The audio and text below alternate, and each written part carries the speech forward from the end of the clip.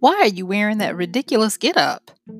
Because everybody else is wearing things, and I was trying to look cool too. So if everybody decided to look crazy, you're going to look crazy like them?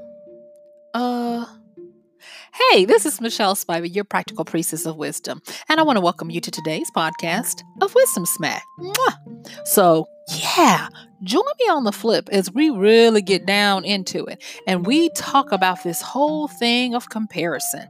And so, join me on the flip as we get into Don't Compare, Compile. I'll see you then.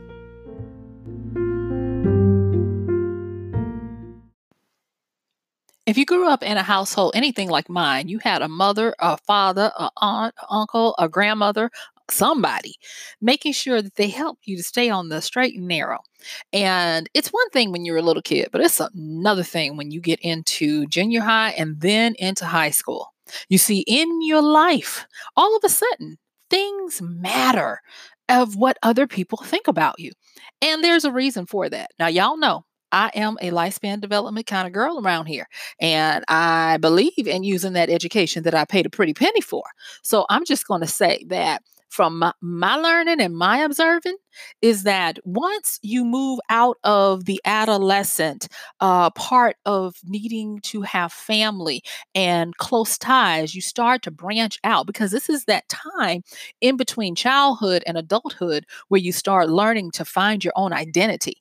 And the first thing with finding your own identity is to try to identify with as many people as possible. And that is another reason why little kids, both in elementary school all the way up, can be some of the meanest, sadistic little jokers you ever want to meet.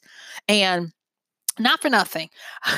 I still can remember some of the cringeworthy things that happened in all phases of school that made me be as strong as I am today. And, I'm just going to say for all y'all late bloomers out there like me, I'm giving you a shout out right now. You know what I'm talking about. So, but getting back into this whole thing about comparison, we really want to take a look at this because comparison is an insidious ninja cancer that is eating away at us. And it's so diabolical that a lot of people don't even realize that they are ingesting a constant diet that tells them to compare, compare, compare. And time after time, we are learning that to compare yourself with others is it's okay, but it's kind of like salt. A little should do you. Yes, a little should do you. All right. So, of course, you know how we do it around here. I'm going to tell you a little bit about some of the insights, and then we're going to move into some practicalities, and I'm going to let you go on about your business. And I want to shout out to everyone who is getting on the bandwagon. Thank you so much for the new listeners. I appreciate you guys. You just don't know. This is something.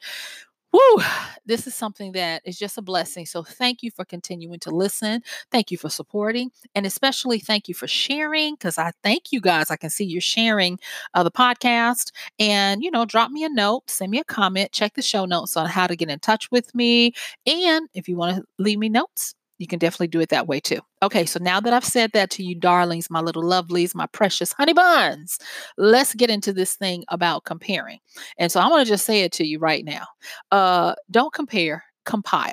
All right. So, one of the issues that I have with getting past the healthy part of comparison into the unhealthy part is that it's a fine line and you kind of don't know when you've hit it until it's almost too late. So let me jump back a little bit and talk just a little bit more about this whole lifespan development thing and the line of demarcation that hopefully happens in our Western society. All right. So you go through elementary school. That's when you start realizing that you're not like everyone else, and you might have a identity that is a little different. You might march to your own beat. And elementary school is fine because people are still interested in forming those little minds and impressing on people the manners that we in society cling to. Oh, but when you get into that transitory phase called those tweens and middle school, all bets are off. All bets are off. And that's where it can really start to happen with the whole identity thing. And it's funny because, on the one hand, we want to start figuring out who we are. But on the other hand, we feel like a trapeze act trying to grab that next ring of support so that we can swing safely to the other side. And thus, we want friends, we want to be liked, we don't want to be scrutinized. And it is a horrible thing because, on top of all of that, you've got showers and showers of hormones hitting you and making your body change and your thinking change. Even your brain is in on it, starting to mesh together and do all of these things that will hopefully allow you to do better processing in the logic area and all of that. If you don't believe me, ask any 12 to 25-year-old. If they've done something stupid, ask them, why did you do that? 9 times out of 10, they might honestly tell you, I don't know. Okay. All right. So, in this time, this is where you're going to have these issues of comparison. And I've read a few articles, not studies, because I just, wanted to quickly just check and make sure that I wasn't just being kind of lopsided on this. But there were a few studies cited, but I kind of really want to have a few more, especially peer reviewed, before we really stake a claim in the soil that this is what it is. But there are a few studies that suggest that with the advent of technology, that it is causing people to have higher incidences of emotional issues, including depression, anxiety, suicide ideation, and those types of things. And what they're saying is the reason why it's quote unquote technology is because technology allows people to have a broader sense as well as a constant stream of interaction with others. So no longer is it funneled through a gossip mill when a kid is in school that this person doesn't like you, this person talked about you, or whatever. No, school time is no longer prime time for all of the bad little behaviors that happen in these formative years. No, they now take it offline. I'm not, excuse me, offline. They take it outside and online is what I meant to say. And so you get a constant diet and a barrage of a comparison. Now, if that's not enough, that's, middle school, high school, or whatever. Then you jump over into past high school, whether it be college or just young adulthood, 18, 19 to around 25-ish. Okay. And that's where it can really take hold because people are always trying to be, now get this, people want to be individualistic because that is touted as being hip, all while being liked. And it is, to me, a tightrope made to throw you over. It's just, I think of it as an oxymoron. How can you be individualistic while still trying to fit in and get followers and leads and those types of things? Now, of course, some of the biggest culprits in technology are trying very hard, they say, to do away with all of this by removing the instant gratification bell of likes and the like. I mean, not the likes and the like, but likes and that sort of thing. But I don't know if that's necessarily going to be enough because you can't unring a bell that's been rung. And then, of course, you do have the inherent need to gauge yourself. So even if you are maybe you're this young person, and maybe if you quote unquote march to your own beat, you think of yourself as an intellectual, you have a definite line of demarcation, you still have this internal makeup drive. It's in your DNA to get a gauge, to get feedback on how you're doing. And that's when we move over from identity into comparison. and thus into adulthood. So, whereas in see, I told you I was going to get to the point. So, whereas in your lifespan development of trying to find your individuality and having all of those roles and trying to get up to adulthood, it's like you only exchange this identity seeking for something more insidious, and that is the comparison.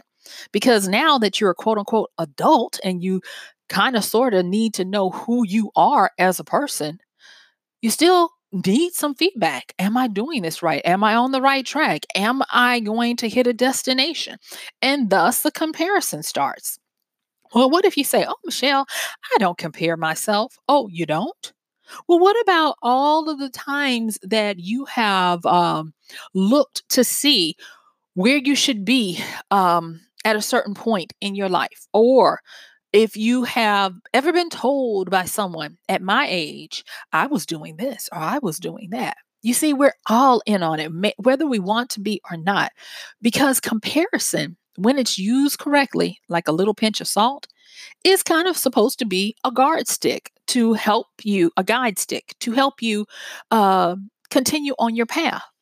But when you always have constant feedback, whether you want it or not, by way of social media interactions and list, oh my gosh, list, whew, that's enough to make anyone have the emotional instability that we're now seeing overcome millions of people. Okay. So now that I've said that, thank you for letting me have my little piece on that. Let's start to try to dissect this and break it down a little bit so that we can leave better than we came and that wisdom can have her perfect work on us. Okay. All right. So first of all, I'm not going to tell you. I said don't compare, but compile. I'm trying to make my titles a little bit better, y'all. Yeah, I hear y'all. You like, look, you got to do better on these titles. So I'm trying. But what I am going to say is, it is it's very hard to not compare. And the reason why is because you do need some feedback.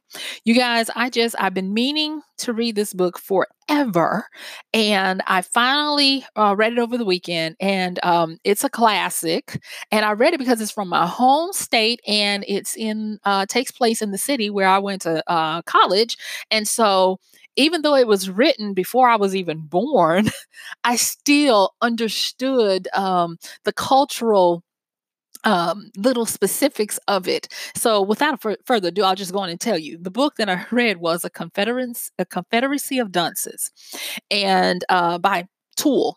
Ken Toole, I think is his name, Ken Toole or something like no Thomas Lord. Anyway, I'll make sure I give the man proper attribution. It's a sad tale about him, but the story itself, oh my God, is freaking funny, and it has so much sub context and everything. And the main character, Ignatius, oh my gosh, that man right there, he is a trip. But it goes to show you what can happen when you don't compare yourself against everyone and you think that you're the stuff. You can go a little off board. So there is a need for comparison. I am going to say that. All right. But the next thing is, when you compare, instead of trying to directly compare your attributes or failings, because that's what we normally do. Let's just be honest. We normally take our worst traits and compare them to somebody else's best traits, and that's where the problem starts. So instead of doing that, I want you to reimagine, if you will, that instead of comparing yourself with somebody else, compare yourself with the best of what you've done. My mom used to say, run your own race. Okay. Keep your blinders on to only see your own path. And it takes some time to do that.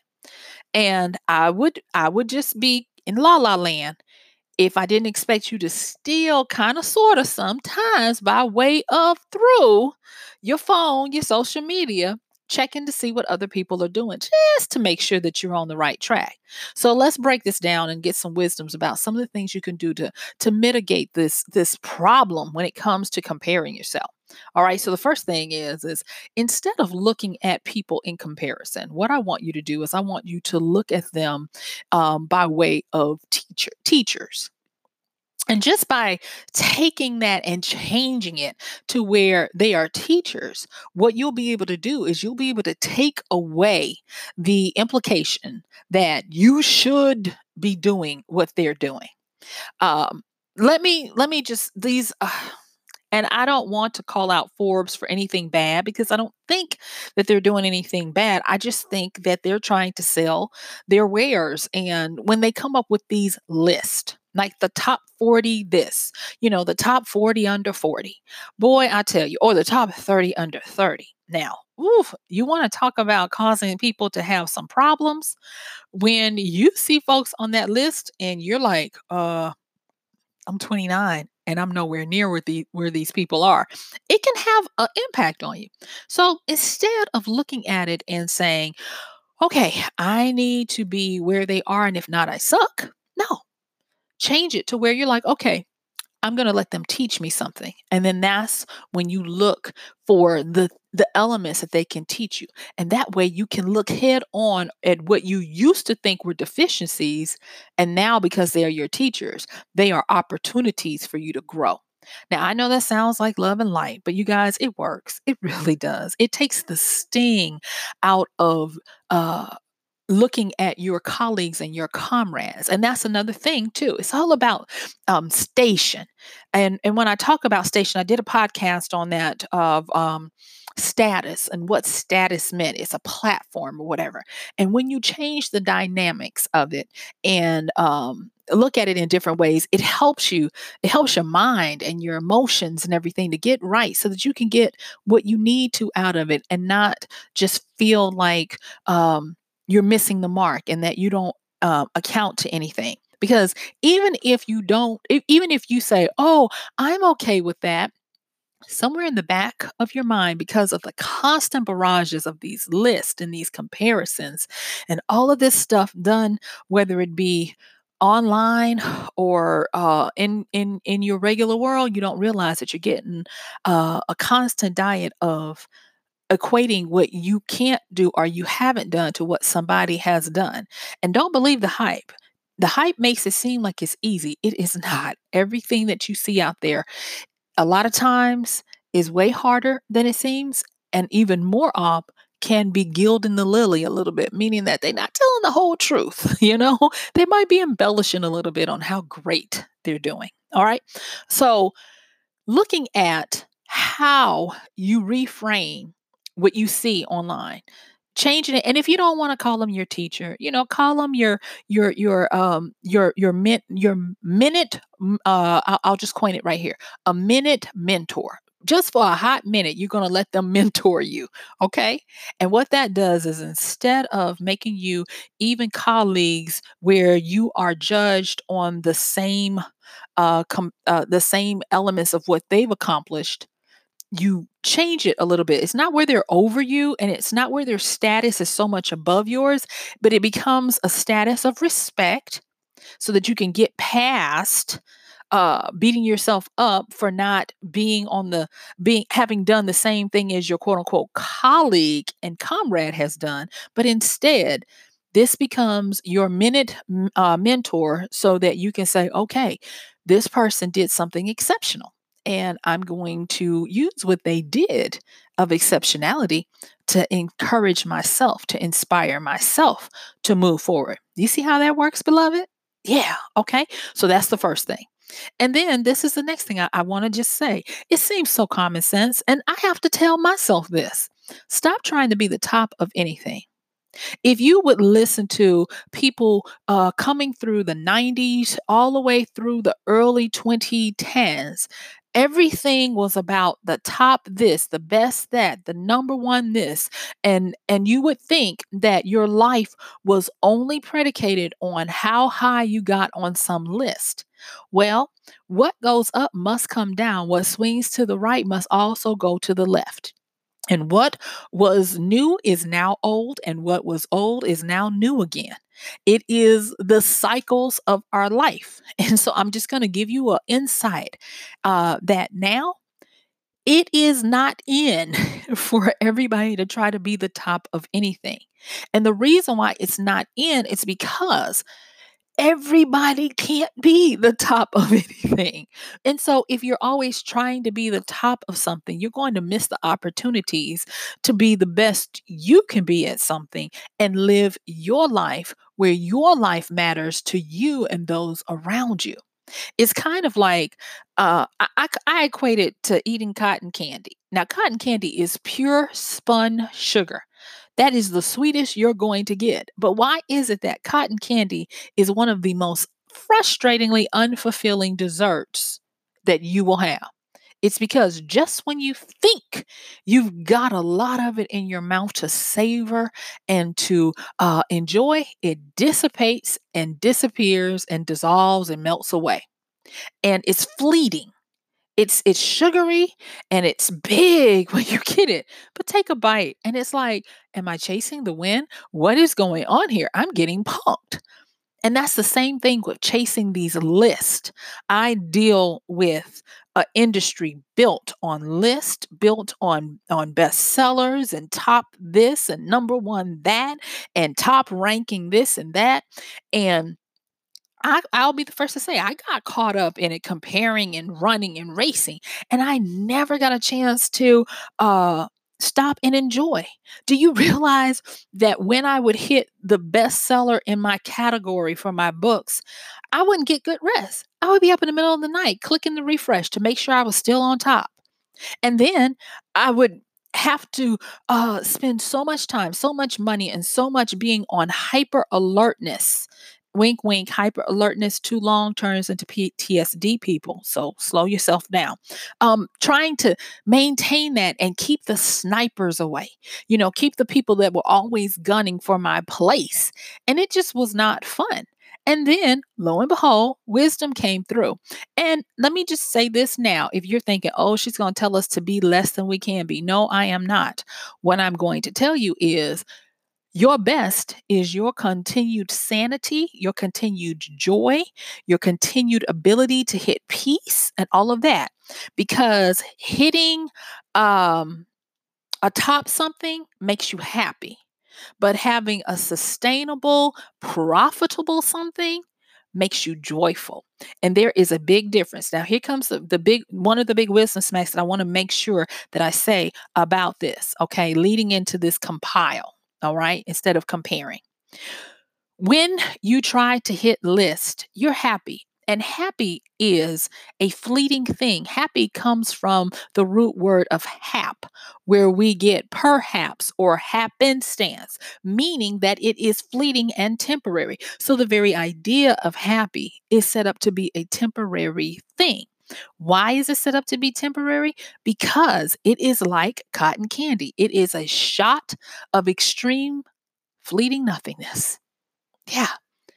But joy is a sustainable emotion that works very well so that you can use joy as a strength, you can use joy as a stabilizer, and you can also use joy as a goal that you go after and can obtain and sustain because joy is predicated on your internal stability.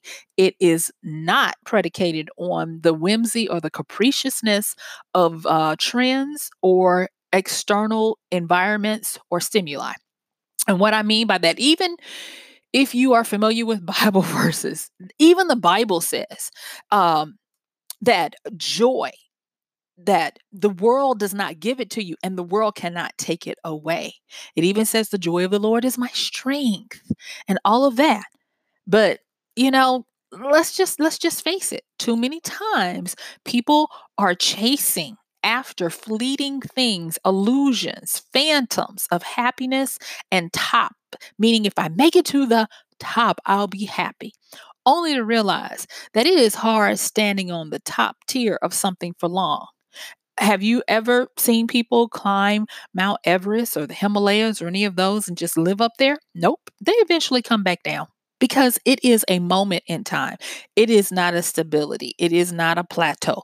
And so, like I said, this is not to tell you to go for less. This is just to help you understand what you're doing when you try to compare. All right. And the next thing I want to say about that, and this is something that I had to be browbeat over the head many years before I got it. When you try to be a best this or a first place that and always trying to win, win, win, it means that inherently you believe that you are in a box. So much so that a lot of people will say, "Oh, I think outside the box," or I break the box." And what you're really saying is I'm in a box. Don't even get in a box because if you there is no need to try to be the top, the first, the front runner or whatever if you are not confined somewhere. Be free and run your own race according to yourself against your previous best. Be inspired by what you have done. And if you're not excited by what you have done, then this is when you start to compile. All right. All right. So, in my last few minutes, let me just talk about that. We've talked about the reason why you really don't want to compare. And if you do, do it in a way that's healthful, where you turn them into a mentor so that you can get something of inspiration. So, when you compile, this is the thing I want you to do. If you find yourself always tending to look at what someone else is doing and feeling bad about what you're not doing, instead of browbeating yourself, I want you to seek out the things that are not highlighted. People are always going to show you their best, but what is blaring is what is not highlighted, what is not shown. Now, this is not to be catty. This is not to gloat. This is not to do anything but to put a well roundedness on what is being presented. So, if you see someone that always talks about one or two specific areas of their lives, take appreciation to notice that they don't share the other sides. Because you know what? Maybe those are the sides that they covet to, keep private, or they're the sides that they need to work on. You just never know. But just understand that they are not 100% what they present. Okay. You can't. It's not that they're trying to necessarily hide anything. You just can't do it. All right.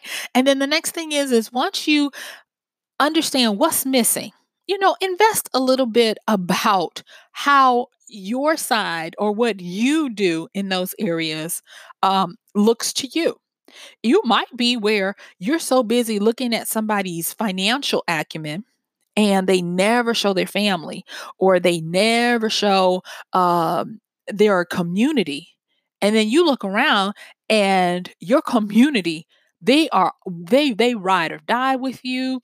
They would be even to will they would even be willing to do a godforsaken obstacle course for you. And they are your stands. Look at that and see that, okay, I am as well rounded in another area. It might not be that I am always promoting it or putting it out there, but I do have something. See, we always try to compare apples and oranges or apples and papayas when that's not even the case. And the next thing is that once you start to do this, the story is going to reveal so much more.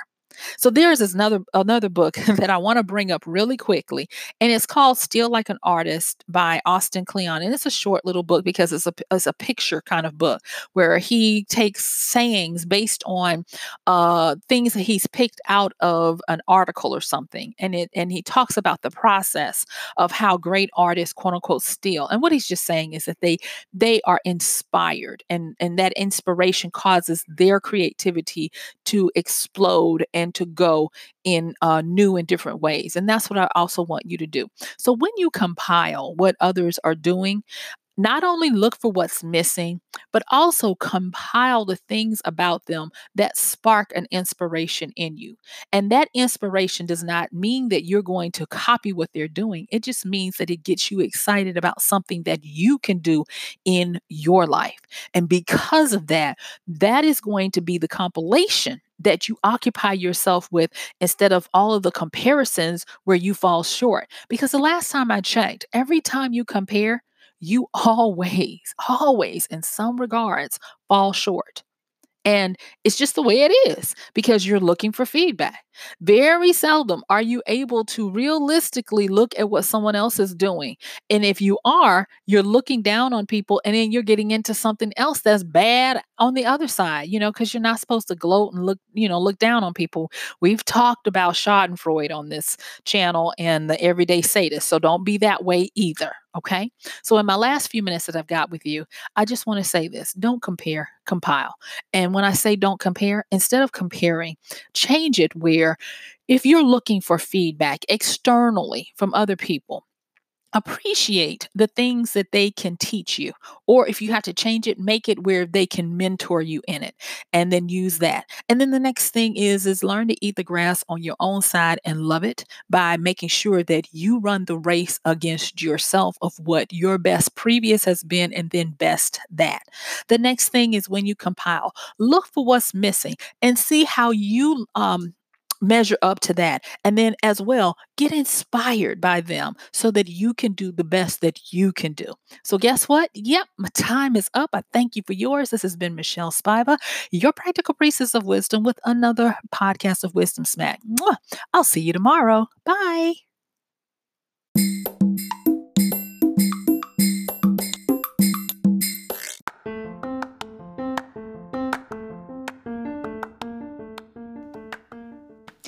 And that's going to do it for today's podcast of Wisdom Smack with Michelle Spiva. If you like this podcast, please help us get the word out. Like, comment, subscribe, and even share. And if you really like it, please help us continue to get the word out by considering using this show's link for Amazon. So when you want to go to Amazon and you do all of your general shopping, please use michellespiva.com/AMZ. It's simple as that. It doesn't cost you anything extra, and this show might receive a little bit of commission that will go towards helping to further get these episodes out to you and to others. So thank you so much for listening. This has been Michelle Spiva with Wisdom Smack. Bye.